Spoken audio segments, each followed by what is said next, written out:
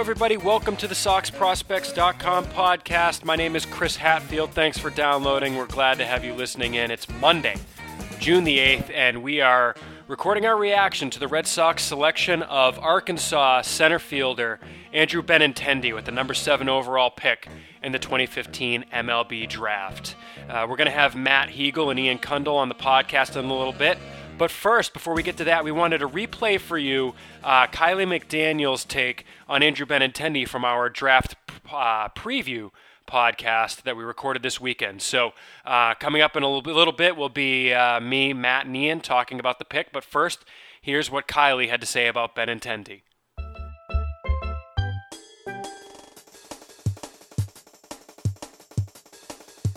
After those top two shortstops.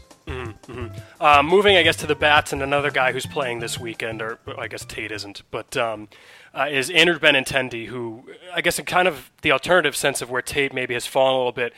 Benintendi has come pretty much completely from out of nowhere, it seems. I'm listening to you and Carson on Fangraphs Audio. I remember you saying at some point that you were talking to some guys with teams that hadn't even heard of him even earlier this year and didn't even know he was draft eligible. He's a draft eligible sophomore center fielder out of Arkansas.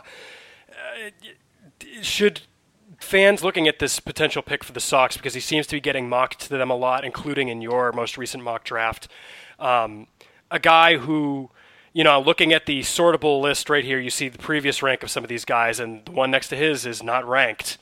Yeah, that's what I had listed about 125 guys, and he wasn't even on the radar to go on that list. Yeah, I mean, is that a red flag, or is that just, you know, hey, this draft process is not perfect and that can happen, or is it you know, maybe conversely, this is a guy who you can look at fresh without the baggage of, you know, having seen this guy as, you know, on X, Y, and Z prep showcase and, you know, maybe on Team USA and those kind of things, and maybe is that an upside where he has kind of come off of the radar a little bit to suddenly be a top 10 pick? Yeah, this is actually a question that I asked about pitchers when I was with the Orioles, because I got there the year after they took Matt Hobgood, and I was sort of asking questions. Like, he wasn't like a bust or anything at this point. He was just the guy we took last year that, you know, was kind of lower profile earlier in the spring.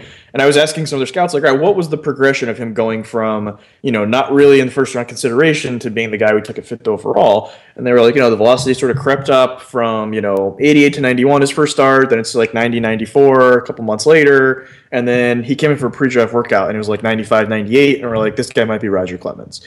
And I was saying some of the other guys they were comparing to, like that pitching class, I think had like Tyler Matzik, Shelby Miller, Zach Wheeler. Like there's a bunch of guys in that class that you could have, you know, if you were looking for a high school pitcher, could have taken. And I was saying, so how do you balance a guy like that goes from, you know, fringe first round, probably second or third round, to top 5 that quickly versus a guy that had been there all along? Like, do you look at one or the other as better? And they're like, not sure. Like, you could go either way with that. And I think you could go either way with Benintendi. Like, I was watching Arkansas last year to see Brian Anderson, the guy they had that went in the 3rd round to the Marlins. And Benintendi, I was, you know, trying to see if there's another guy in Arkansas to watch. And I saw Benintendi was a freshman, had big numbers.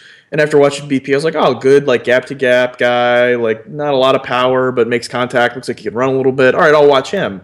And I sat and watched him for 2 days, and it was just like, yeah, good contact guy, gap to gap, like chance to be 2nd or 3rd rounder if he really hits. And I didn't know he was old enough to be draft eligible the next year, so I didn't even know to file that away as a next year draft guy.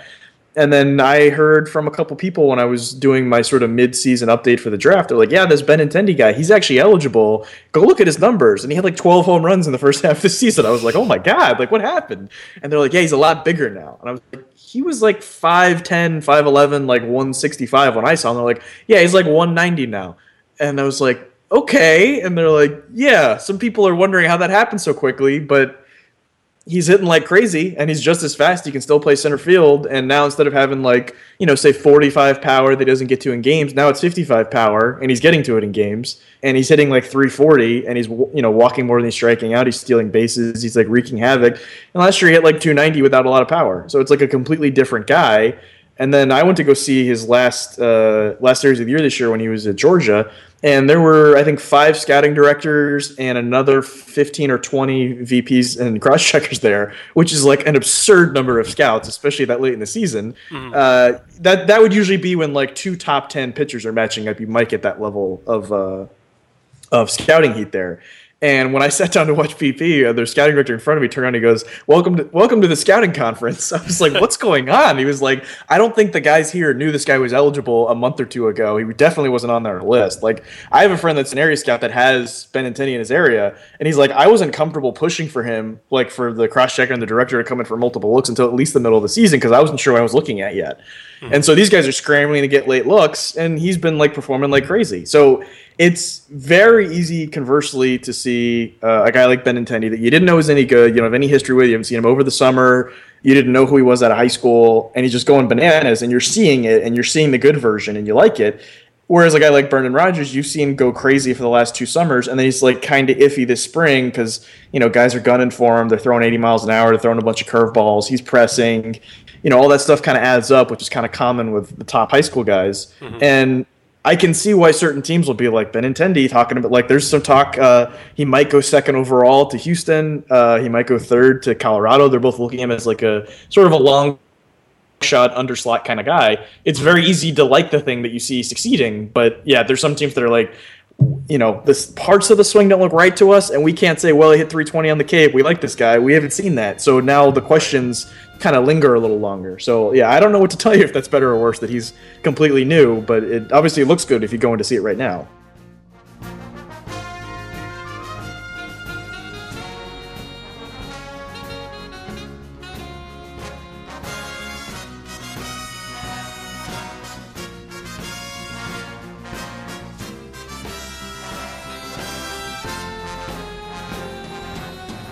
All right, well, that's Kiley McDaniel talking about the newest Red Sox minor leaguer, or I guess potential Red Sox minor leaguer. He has to sign first.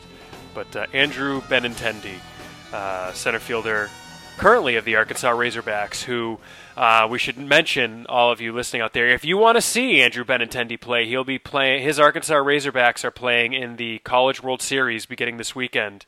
And by the way, gentlemen, guess who the Razorbacks get in their first game? UVA. Yep. There you go. Playing against the, I don't know if you could call a team a Cinderella coming out as a 3 seed if at one point earlier in the year they were ranked first in the country. But, yeah. So I don't know who I'm rooting for in that game. The Cardiac Kids. That was an impressive comeback a couple times against Maryland in that series. It's true. It's very true. But I would warrant a guess that nobody cares listening to us. So Andrew Benintendi is the pick. The guy that I think we would agree that was the most mocked to the Red Sox player in this year's draft. It was probably either him or Carson Fulmer, but winds up being Benintendi. Red Sox got their guy. I mean, I guess there's not a whole lot to say in what you think of the pick, but I guess just going around really quick. What do you think of the pick? Matt? Yeah, I mean, it's an interesting pick. I think, like you mentioned, probably came down to him and Fulmer, and they were both on the board for the Red Sox, so we got to see that, they clearly chose Benintendi over Fulmer in the end. I guess you probably... I saw Brian McPherson tweet that that they saw Fulmer more as a reliever long-term, so that probably is what it came down to, obviously, and... I think position players are a lot more sort of coveted these days with the lack of offense. So it might have also come down to that for the choice between a pitcher and a fielder. And, he's just a guy with all the tools. There's nothing really not to like. We've seen toolsy guys sort of, flop before. So that's, it's always a possibility no matter how many tools. But certainly fills up the stat or the scouting sheet, I guess you'd say. Well, the stat sheet too, and as Ian mentioned, for us to mention before, the Benintendi won the Triple Crown in the Southeast Conference, which is typically a great baseball conference. His slash line this year is 380, 489, 715. He hit 19 home runs in 221 at bats. Read that he actually had more extra base hits than strikeouts, which is something that you like to see out of a player. He had, let's see if I can do the math really quick here, 15 plus 19 is 34, and he struck out 31 times. So, and he also stole 23 bases, projects to stay in center field, so seems to, at least check the average-ish, at least. Average tools, at least, across the board, if not above average or plus. Ian, I haven't gone to you yet. What are your thoughts on the pick? I like the pick. It's interesting, I think, a little bit that this is the first time they've taken an outfielder from college in the first round since back in 2011 when they took Jackie Bradley. So it seems like they kind of moved away from it for a few years, but obviously this year, picking near the top of the draft, it seemed like they wanted a safer bet, more of a lower ceiling, higher floor type talent. Because as you said, most of the mock drafts had them linked with a couple college guys in Fulmer and Benintendi. I think things I like though, he feels, obviously for them they took the best player available, but he kind of fits into a void in the system, which is there are a lot of good outfielders in the low minors. In the Greenville outfield it's got some interesting guys, but they're not a lot of high floor guys or guys who in center field especially. And then obviously you've got Manuel Margot in Salem, but other than him, there's not much in the outfield there. So he seems to fit in with also with that timeline when it comes to, he should be right up there next year with the Moncada, Devers, Guerra crew. So he might be advancing with them. Sure. So I like the pick. Yeah. Yeah, it's interesting. You mentioned the last time they took a college outfielder in the first round was Jackie Bradley in 2011, but he was, of course, their fourth pick that year. The last time the Red Sox took a college outfielder who played outfield in college, so in other words, not Colburn Vidic, with their first overall pick, 2005, Jacoby Ellsbury. So no pressure, Andrew Benintendi. That one worked out pretty well. It worked out okay, so no pressure. Andrew. By the way, I loved a member of our thesoxprospects.com forum. If you're having trouble remembering how to spell Benintendi, I wanted to throw this out there as a PSA. Just remember B-E and then the plural of Nintendo. For those of you who may be fluent in other or know a little bit about other languages, so it'd be Nintendai. Benintendi, B-E and then Nintendo, but with an I. So, some other things. I'm forgetting all the things that we said that we were going to talk about. Oh, the other little note that I wanted to mention before I forget is that last year the Red Sox took two other Arkansas left-handed pitchers in Jalen Beeks and Michael Gunn. So, assuming that Benintendi catches up with them, which I think he certainly could do, he'll have some faces he's familiar with, at least from his first season in Arkansas, obviously because he is a draft-eligible sophomore. So some things, I guess the first thing is where we think he'll start, and I think I can just go ahead and speak for all of us, and that we unanimously think he will begin the season with the Lowell Spinners. It's a near certainty, frankly. I would pretty much bet everything I owned on that. The question I have for you guys is, do you think that he will get moved up to Greenville at any point this season? Yeah, I think it's a distinct possibility. We saw it last year with Sam Travis, that he started the year in Lowell, hit well there, and then he got promoted to Greenville for, I'm about to look it up, so you might hear a click. How many at-bats did he get there? Up there for 27 games and 100 at-bats, just over 100 at-bats. Did he have more at-bats there or in Lowell? He had more in Lowell. He had 165 in Lowell. All right, so it was close, though. Yeah. I think another factor that why we're probably likely to see him is Greenville is, I think Greenville has a very good chance at making the playoffs. Yep. And especially if Lowell isn't looking like they're going to make the playoffs, they'll want to get him up there for that action, to help the Greenville team.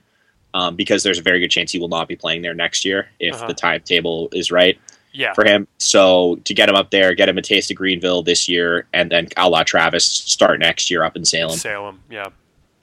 Yeah, I think that makes sense. And the other thing that merits mention is that Greenville roster is very thin in the outfield. The outfield right now, the starting outfield is Mike Myers in left, Joseph Monhay in center, who is not going to keep Benintendi off the field, and right field has been mostly Nick Longy with Cisco Tejas at first base. So I could definitely, and then Derek Miller has been playing all three positions as well, with a significant amount. So basically, those are the four quote starting outfielders, with Carlos Mesa as the fifth outfielder on the roster / only here because he's boys with Yoan Moncada. So I actually would be quite surprised myself if Benintendi does not make it to Greenville this year and then start next year in Salem. Matt, I realize we may have taken all of the air out of this, but anything to add, any disagreement with any of that? No, not really. I was going to add that, maybe he's a little bit younger than Sam Travis was last year, but that's looking at it, it's really not that true. He's a couple months younger, but I just thought, in my mind, I kind of almost think of him as a high school pick or like a prep pick, because he was a sophomore, so young, and he really didn't do anything his freshman year. This was like the big helium year.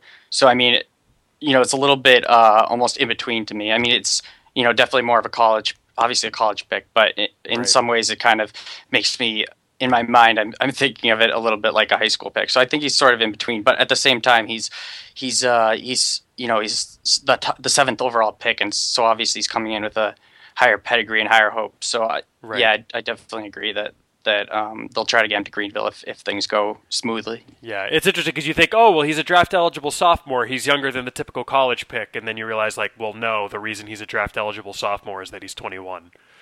So exactly. he's still older. If anything, he's an old sophomore, which is why he was available. So the other question that we wanted to answer on this podcast was where we think Benintendi, once he signs, we don't rank draftees until they sign, where will Benintendi slot in the rankings?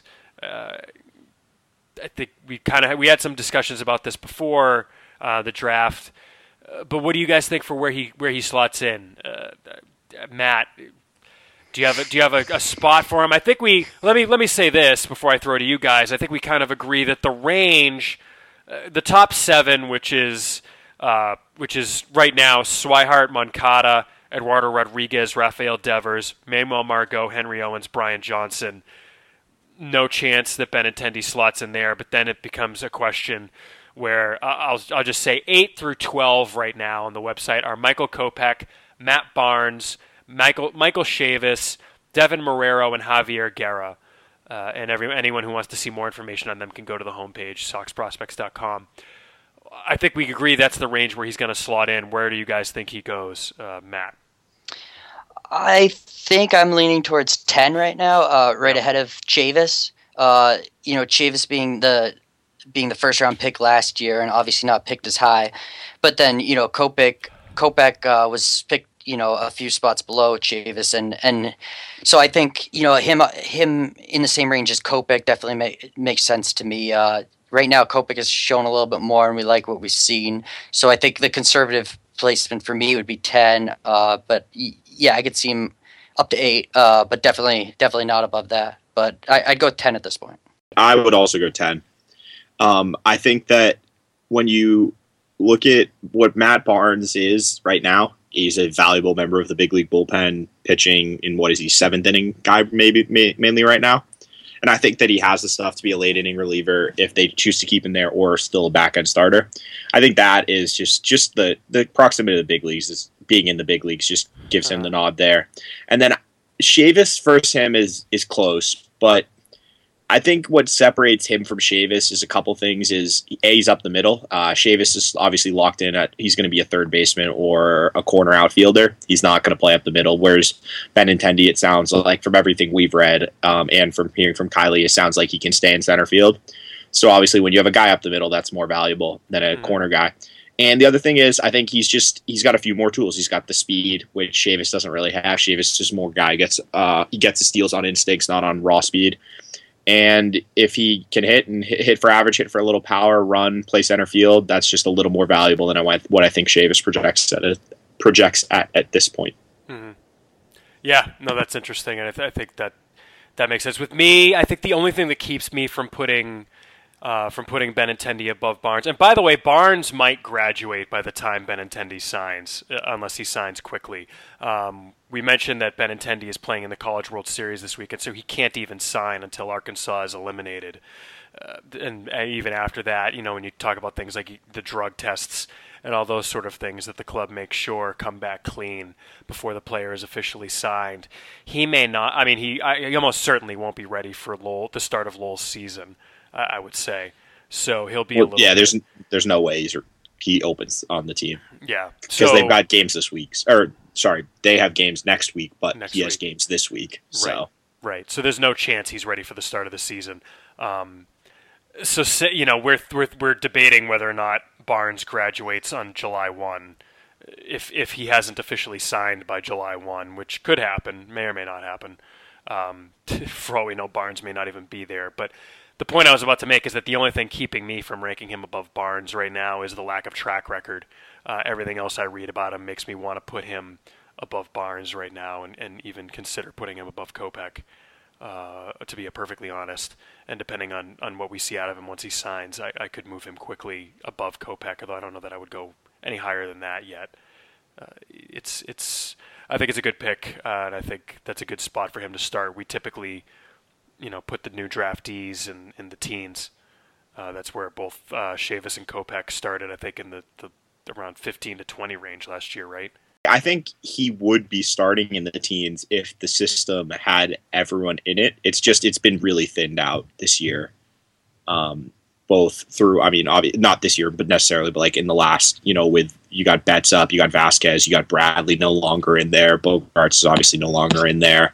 So I think if it had some of the depth that's still technically young graduates, he'd be in the teens. But yeah, well, it's also the number 7 pick too, so you would hope the number 7 pick would go in higher than the number 24 pick, or the number 30 pick.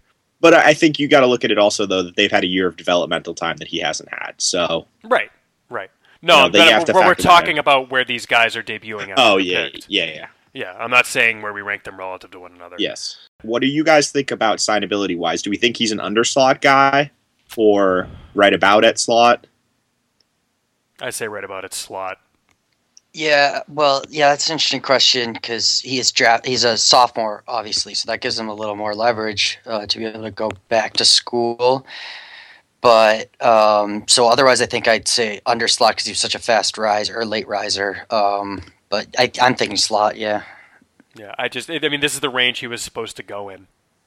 That's a great point, yeah, because usually when you get the underslot guys, when they don't have a home, like they're going to fall, another 5-10 picks if they don't cut that a deal. But it seems like the Cubs, who were, I think, picking, 9th, were all over him also. So, yeah, you're probably right. Yeah, I mean, he wasn't falling past 11.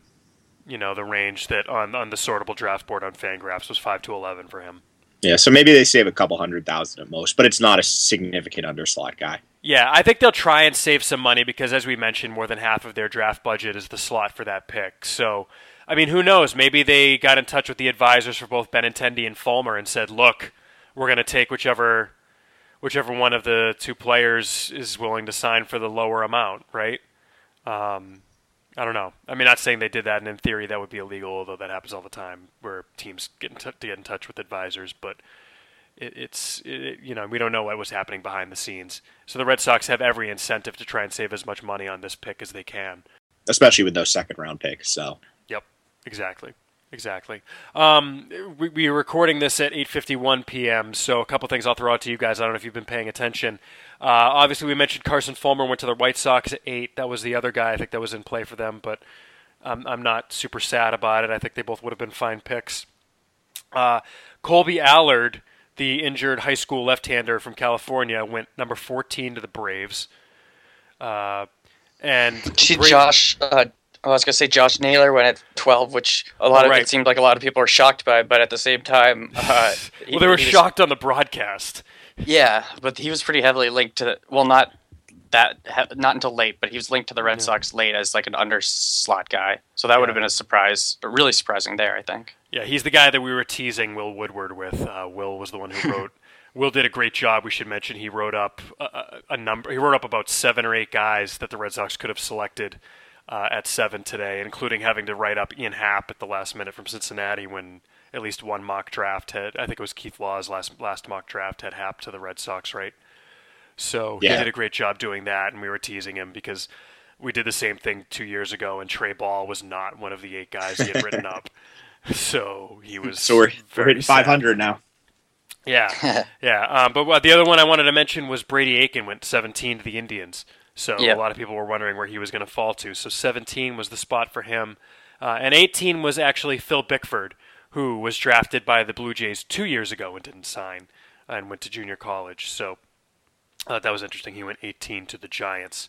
And Aiken went to the Indians. I don't know if I actually said that. But it's especially interesting with Bickford because of the recent report that came out about he failed his pre-draft drug test. He did. So that's it. The Giants, though, that's if you're a pitcher, that's a team you want to go to. Their track record with right-handed arms is very impressive.